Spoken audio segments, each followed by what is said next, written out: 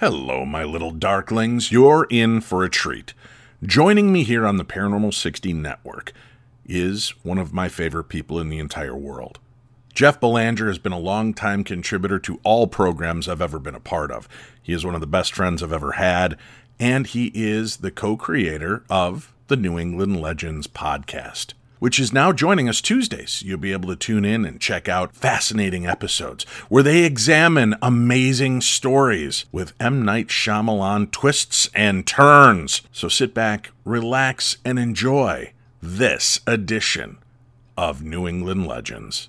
Ray, do you ever wonder what people did before the days of, streaming television, internet, cell phones, podcasts, or even radio? You mean the Stone Age? Yeah, the Stone Age. Or say 125 years ago, which is an eye blink in the scale of human history. I mean, think about this. My great-grandfather was alive 125 years ago, to give you a little perspective. That's literally 2 people ago. Yeah, I guess it wasn't all that long ago when you put it that way. Now, what do you think people did to amuse themselves 125 years ago before all that stuff? I don't know. I guess they actually talked to each other, maybe read books, Right. tended to horses. Right, of course, the horses. We forgot the horses. And I'm sure people did some of those things, but they also spent some time chasing legends. Sometimes a story's so good, it'll make the local newspapers, and people get curious enough to go check it out for themselves. Is that what we're chasing this week? A legend that made the paper and got people buzzing? That's exactly what we're doing, Ray. So grab your keys. We're heading to Meriden, Connecticut to search for the Meeting House Hill ghost.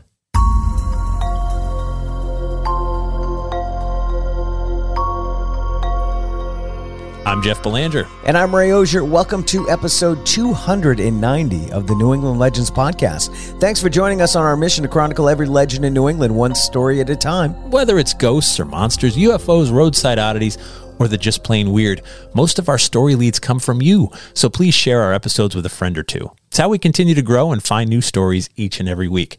Also check out our super secret New England Legends Facebook group, 8,000 people strong now, and you can watch the New England Legends television series on Amazon Prime anytime. Now, before we go looking for this Meriden, Connecticut ghost, we want to take just a minute to tell you about our sponsor, Nuati Herbals. It's been windy out there lately, Ray. It has. The seasons are getting ready to change. And it's time to come out of hibernation and start moving again. It's time to try Wind Dancer Tea from Nuati Herbals. Wind Dancer Tea is a great blend of green tea, peppermint, yerba mate, ginger, and many other all-natural ingredients that will help get your body energized and moving. It's a great tea to get you going in the morning or, get through that post-lunch afternoon slump. Absolutely. So many Nuati Herbals products have become a regular part of our lives. When you make your own tea, you save money. Plus, take a well-deserved break in your day to make some time for yourself. It's good for your body, mind, and spirit. Let Nuati Herbals help support your healthy lifestyle. Check out the Nuati Herbals website to see their great products, and you'll get 20% off your order when you use the promo code LEGENDS20 at checkout. Visit NuatiHerbals.com. That's Nuwati Herbals with an S.com. Today's episode is brought to you by BetterHelp. What's the first thing that you'd do if, say, you had an extra hour in your day? Would you go for a run? Maybe take a nap, read a book, or just show up for a friend? A lot of us spend our lives wishing we had more time. And the question is, time for what? If time was unlimited, how would you use it? The best way to squeeze that special thing into your schedule is to know what's important to you and make it a priority. Therapy can help you find what matters to you so you can do more of it. If you're like me, you think, I can get through a lot. And we can. We're a resilient species. However, there are times that we need to reach out that hand and get a little help from somewhere else. That's what I did with BetterHelp. When I reached that limit and I realized things were getting a little bit out of control, instead of taking it out on my family or taking it out on myself, I just decided to reach out and get the help that I deserve. So if you're thinking of starting therapy, give BetterHelp a try. It's entirely online, and it's designed to be convenient, flexible, and suited to your schedule. Just fill out a brief questionnaire to get matched with a licensed therapist and switch therapists at any time for no additional charge. Learn to make time for what makes you happy, my darklings. Get BetterHelp. Visit BetterHelp.com/P60. Do that today. You're going to get 10% off your first month. That's BetterHelp, HELP.com/P60. It's time to take control of your life. Dave's here rooting you on, and if I can do this, you can do this. Let's do this together. BetterHelp.com/P60. There's a link for it on today's program guide.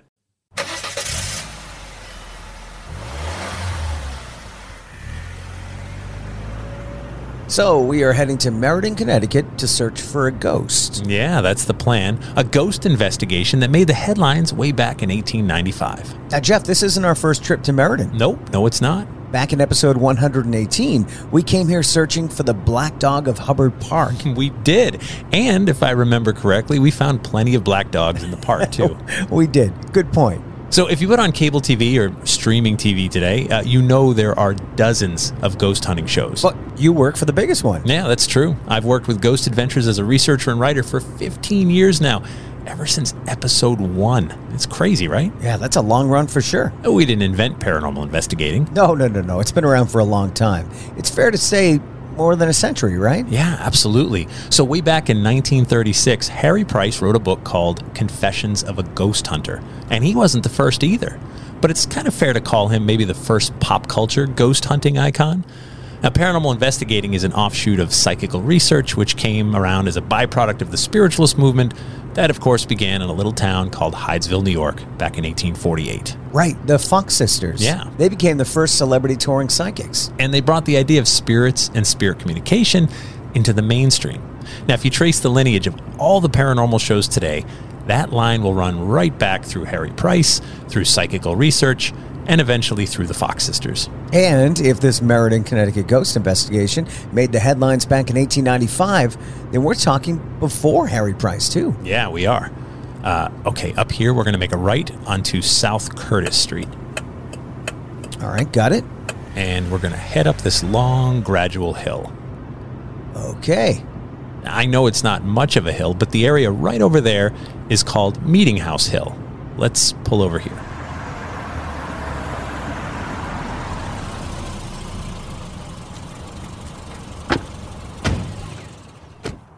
This isn't the best place to stop. Yeah. This is somewhat of a busy road. There's houses on either side of the street, but the properties are kind of spread out. Over that way would have been Meeting House Hill. Now, today it's houses, streets, and condos over there, but that's not how it looked 125 years ago. Back then, it was more open land, featuring a pond, a natural spring, and a ghostly mystery that a local reporter aimed to solve. But did he? So let's head back to 1895 and search for the Meeting House Hill ghost. It's August of 1895 here in Meriden, Connecticut. President Grover Cleveland is in the White House, and Levi Coe is the mayor of Meriden. The song America the Beautiful by Massachusetts native Catherine Lee Bates was just published, and the sport of volleyball was just invented a few months ago by William Morgan out in Holyoke, Massachusetts. But here in Meriden, there's strange talk of ghosts in town. Strange talk indeed. Now, though there's plenty of people in town who don't believe in ghosts in Meriden or anywhere else for that matter, there are many who will swear under oath that there are ghosts afoot around here. And the epicenter seems to be the Meeting House Brook that runs into Booth's Pond on South Curtis Street. It's a popular spot to take a drink from the spring water, or go for a swim in the pond in the summer, ice skate in the winter, or just go for a stroll. And when we mean people will take an oath they've seen the ghost, we mean literally. Ray, go ahead and read the list of gentlemen in town who swear they've seen the specter. Okay. Well, there's Edward Coleman, Joseph Casey, Joseph Loeffler, William Hogan, John Madden, Fred Bauer, Thomas F. Carney, Charles Bickford, James Hughes, Thomas Gragan, John McGuire, George Stubbins, Edward Leahy, Patrick Shortell, Edward Meany, and Mrs. Donahue. Right, a lot of reliable local people. But the first name on the list, Edward Coleman, is of particular interest because many people saw him racing up Meeting House Hill last week after seeing the ghost. Now, you don't have to believe in ghosts to see that something had Coleman frightened out of his wits. And before you go thinking that Coleman is a guy who scares easily, you should know that he worked for years as the assistant undertaker to D.K. Murphy in town. He's used to being around graveyards and dead people. He doesn't rattle. Today, Coleman works for the Wilcox Silver Plate Factory. He's the kind of person you can set your watch by. Now, one odd note is that Coleman has said the water at Meeting House Brook Spring hasn't tasted the same since the ghost started showing up. Coleman isn't the only person to drink from the spring either. Even the town superintendent, the Honorable Charles Parker, drinks from this spring. Some locals come here to fill jugs to bring the water home. It's a popular place with plenty of foot traffic. Now, the ghost doesn't seem confined to just the spring and brook either. A few days ago, some locals said the ghost was spotted on the property of Bill Stoughton, who lives just a short distance from the spring. Bill Stoughton, the one they call Sailor Bill because of his tattoos. Yeah, that's the one. Now, he's been learning to play the cornet. Sailor Bill lives like a hermit all alone. And they say when Bill saw the specter coming, he grabbed his horn.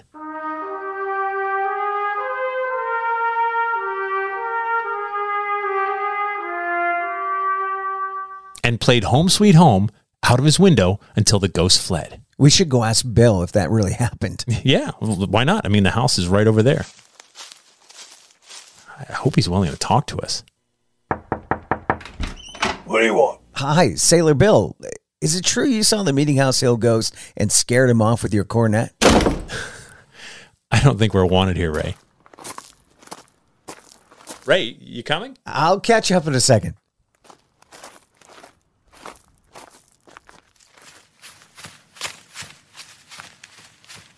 All right, so Bill yelled through the door that he never saw any ghosts. Huh. He doesn't believe in ghosts, and he'd have no fear sleeping out by the spring all night. Huh. So just a rumor then, I guess. Let's try some of the other neighbors. Excuse me, Mr. Fernley? Have you or your wife seen the ghost by the Meeting House Hill Spring? Another no. All right, let's wait for dark and go check out the spring and Booth's Pond for ourselves.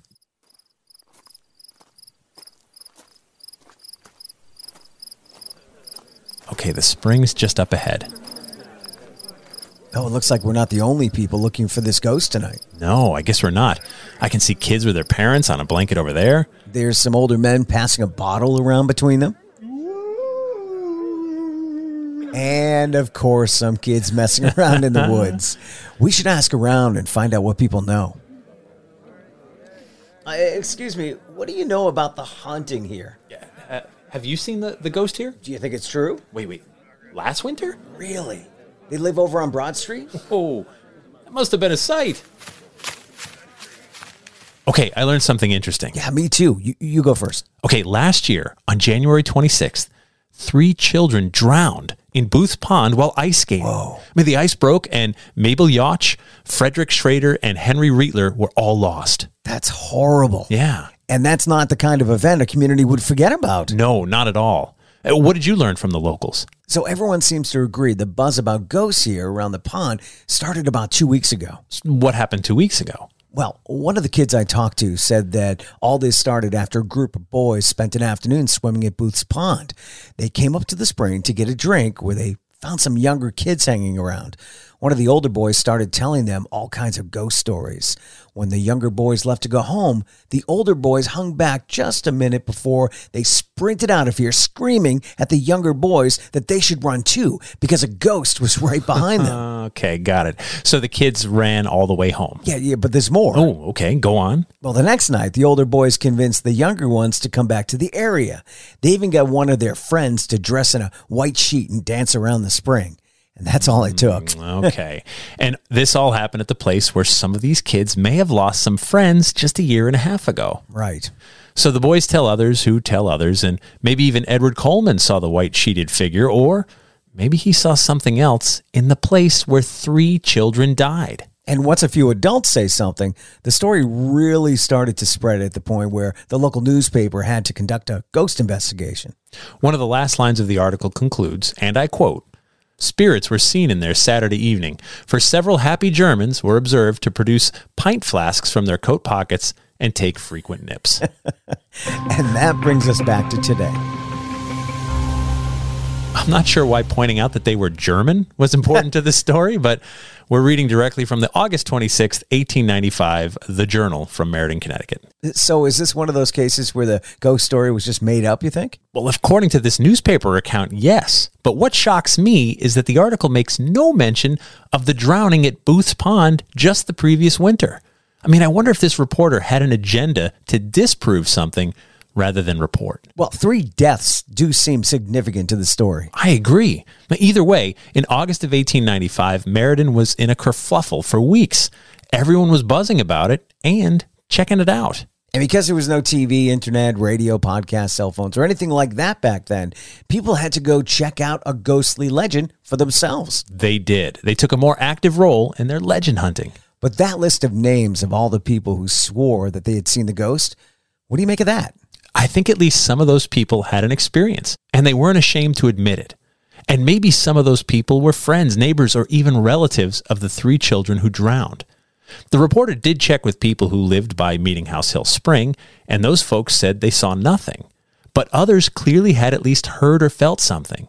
Sometimes a reporter gets overzealous, thinking if they look into it and find nothing when they go out there, well, then there can't be a ghost. Now, what I find interesting is the reporter named names left and right in this article. Yeah. Here's a group of people who swear they've seen a ghost. Here's neighbors who say there's no ghost. But then the alleged boys who made the whole thing up aren't named at all. All right. Just a group of kids who live on Broad Street. And so the ghostly mystery case isn't closed. All the people from Meriden and surrounding communities who heard about this haunt came to the location to see it for themselves. And they must have remembered the loss of the 3 children the previous winter. That haunts them. And even if they don't spot any specters on their trip to the pond in spring, they still become part of the story. And now we're all a part of the story, which brings us to After the Legend, where we take a deeper dive into this week's legend, sometimes veer off course. After the Legend's brought to you by our Patreon patrons for just $3 a month. It's like buying me and Ray less than 1 gallon of gas. And for that, you'll get early access to new episodes, plus bonus episodes and content that no one else gets to hear.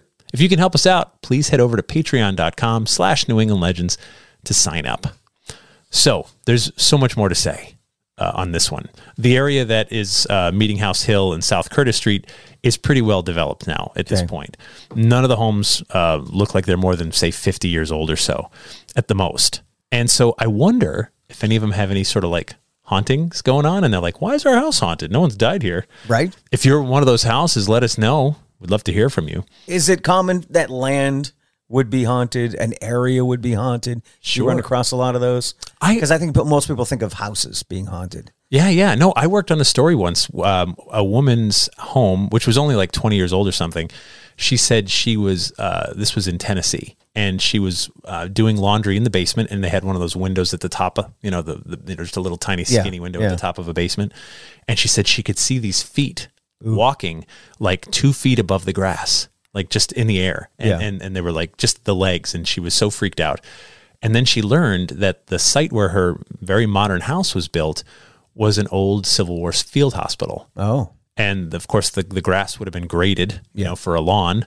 And so maybe 2 feet up would have been about where the land was. So she felt like her property was haunted by nothing that ever happened in her house, but on the land where it was. And that's not the first, I hear a story like that.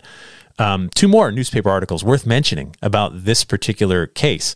The July 1st, 1895 Record Journal mentions that Fred Frobel's young son almost drowned on Booth's Pond, but he was rescued by a fisherman who was fishing nearby, and the fisherman's name was Joseph Leffler, who you mentioned, one of the people that claimed to have seen a ghost. So 3 kids drowned here in January of 1894. A boy almost drowned here in July of 1895, and that makes the paper. And then now it's August of 1895, 1 month after the almost drowning and a year and a half after the 3 kids drowned. And we have a ghost sighting that made the paper. And no mention of all this, right? I mean, I would imagine the reporter may have been around during the drownings, or at least somebody in the office was like, hey, that's the spot where the 3 kids drowned. So, I mean, but it never comes up. It never occurred to you that like this is an area where bad things have happened. Yeah. But wait, there's more. Oh, okay. So now after 1895 is when this event took place, August. A newspaper article from 1896 mentions that the owner of Booth Pond had then decided to close it to ice skating, and it took him 2 seasons to make that decision.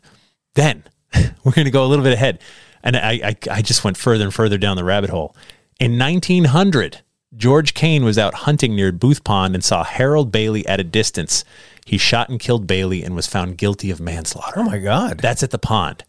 But wait, There's more. 1903, another boy drowned in Booth Pond, bringing the death toll to 4 children and 1 adult in the span of 8 years.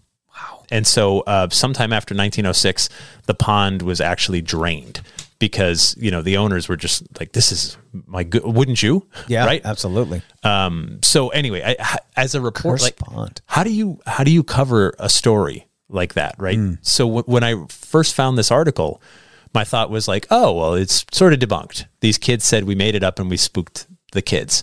And I went, well, let's do it. Let's cover this story. But then you have to ask yourself, well, did anyone actually die here a year and a half earlier? Yeah. Oh my God. So I think the reporter, then there's no name on the article. Otherwise I'd call the person out. It feels like they had an agenda. Yeah, the story was probably commissioned by the local skate shop that's like, we can't afford any bad press for the winter on this pond. It's not haunted. Please write that it's not. Yeah. No one's buying skates anymore. They're scared. Yeah. So it's and it was on private land. This was just the Booth Pond. They just allowed people to fish there or hang out or swim. But once the body count rises to 5 in 8 years in a small town, Merredin's not, it's not a tiny town, but it's not huge city either. And then you start feeling responsible if you're the owner of the property. Right. You don't want that thing open. Right. You don't want to be the cause of distress, never mind deaths. Yeah. So the pond's removed, but yeah, to me, so we've commented in the past how the press sometimes handles a haunting story. Sometimes it's silly. They find the most ludicrous story and go with that just to make it sound like a buffoon. Or, you go in with an agenda like I think this reporter did, which is I'll just say some kids that I won't name. It named so many names, name streets, name people, name the neighbor, named old Bill, Sailor Bill, right? Like, and Sailor Bill said, no, I never saw a ghost. Right. See? Stop talking about me. Yeah, stop saying I saw the ghost. I didn't. I was just playing my horn.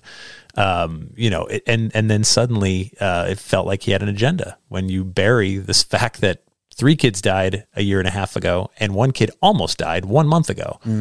Seems pretty important to me. Maybe something totally different happened, and the whole town was covering something else up. And they didn't want to talk about anything.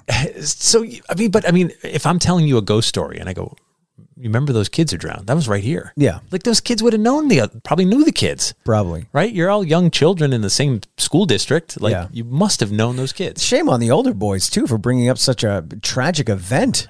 Boys are and using that. Kids are terrible. Really? Come on. My God. Remember your friends that died last year? They're haunting you right now. Yeah.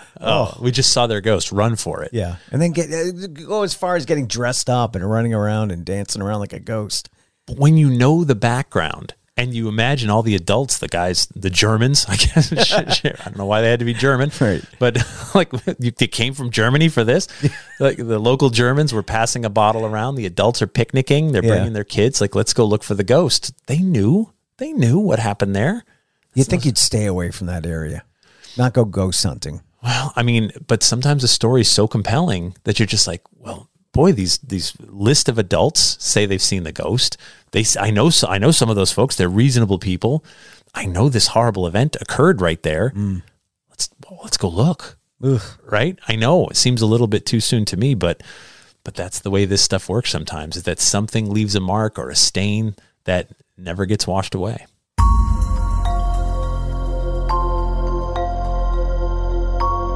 If you've got a strange story in New England we simply must check out, please reach out to us anytime through our website. Most of our story leads come from you. We appreciate it when you get involved. Please subscribe to our podcast wherever you get your podcasts because it's free. And be sure to share our show with a friend or two. That's how we grow. Hey, we'd like to thank Jerry from the Hillbilly Horror Podcast for having me and Ray on his latest episode of the show. Yeah, thanks, Jerry. You should check that one out. Thank you to our sponsor, New Audi Herbals. Thank you to our Patreon patrons. And our theme music is by John Judd. Until next time, remember, the bazaar is closer than you think.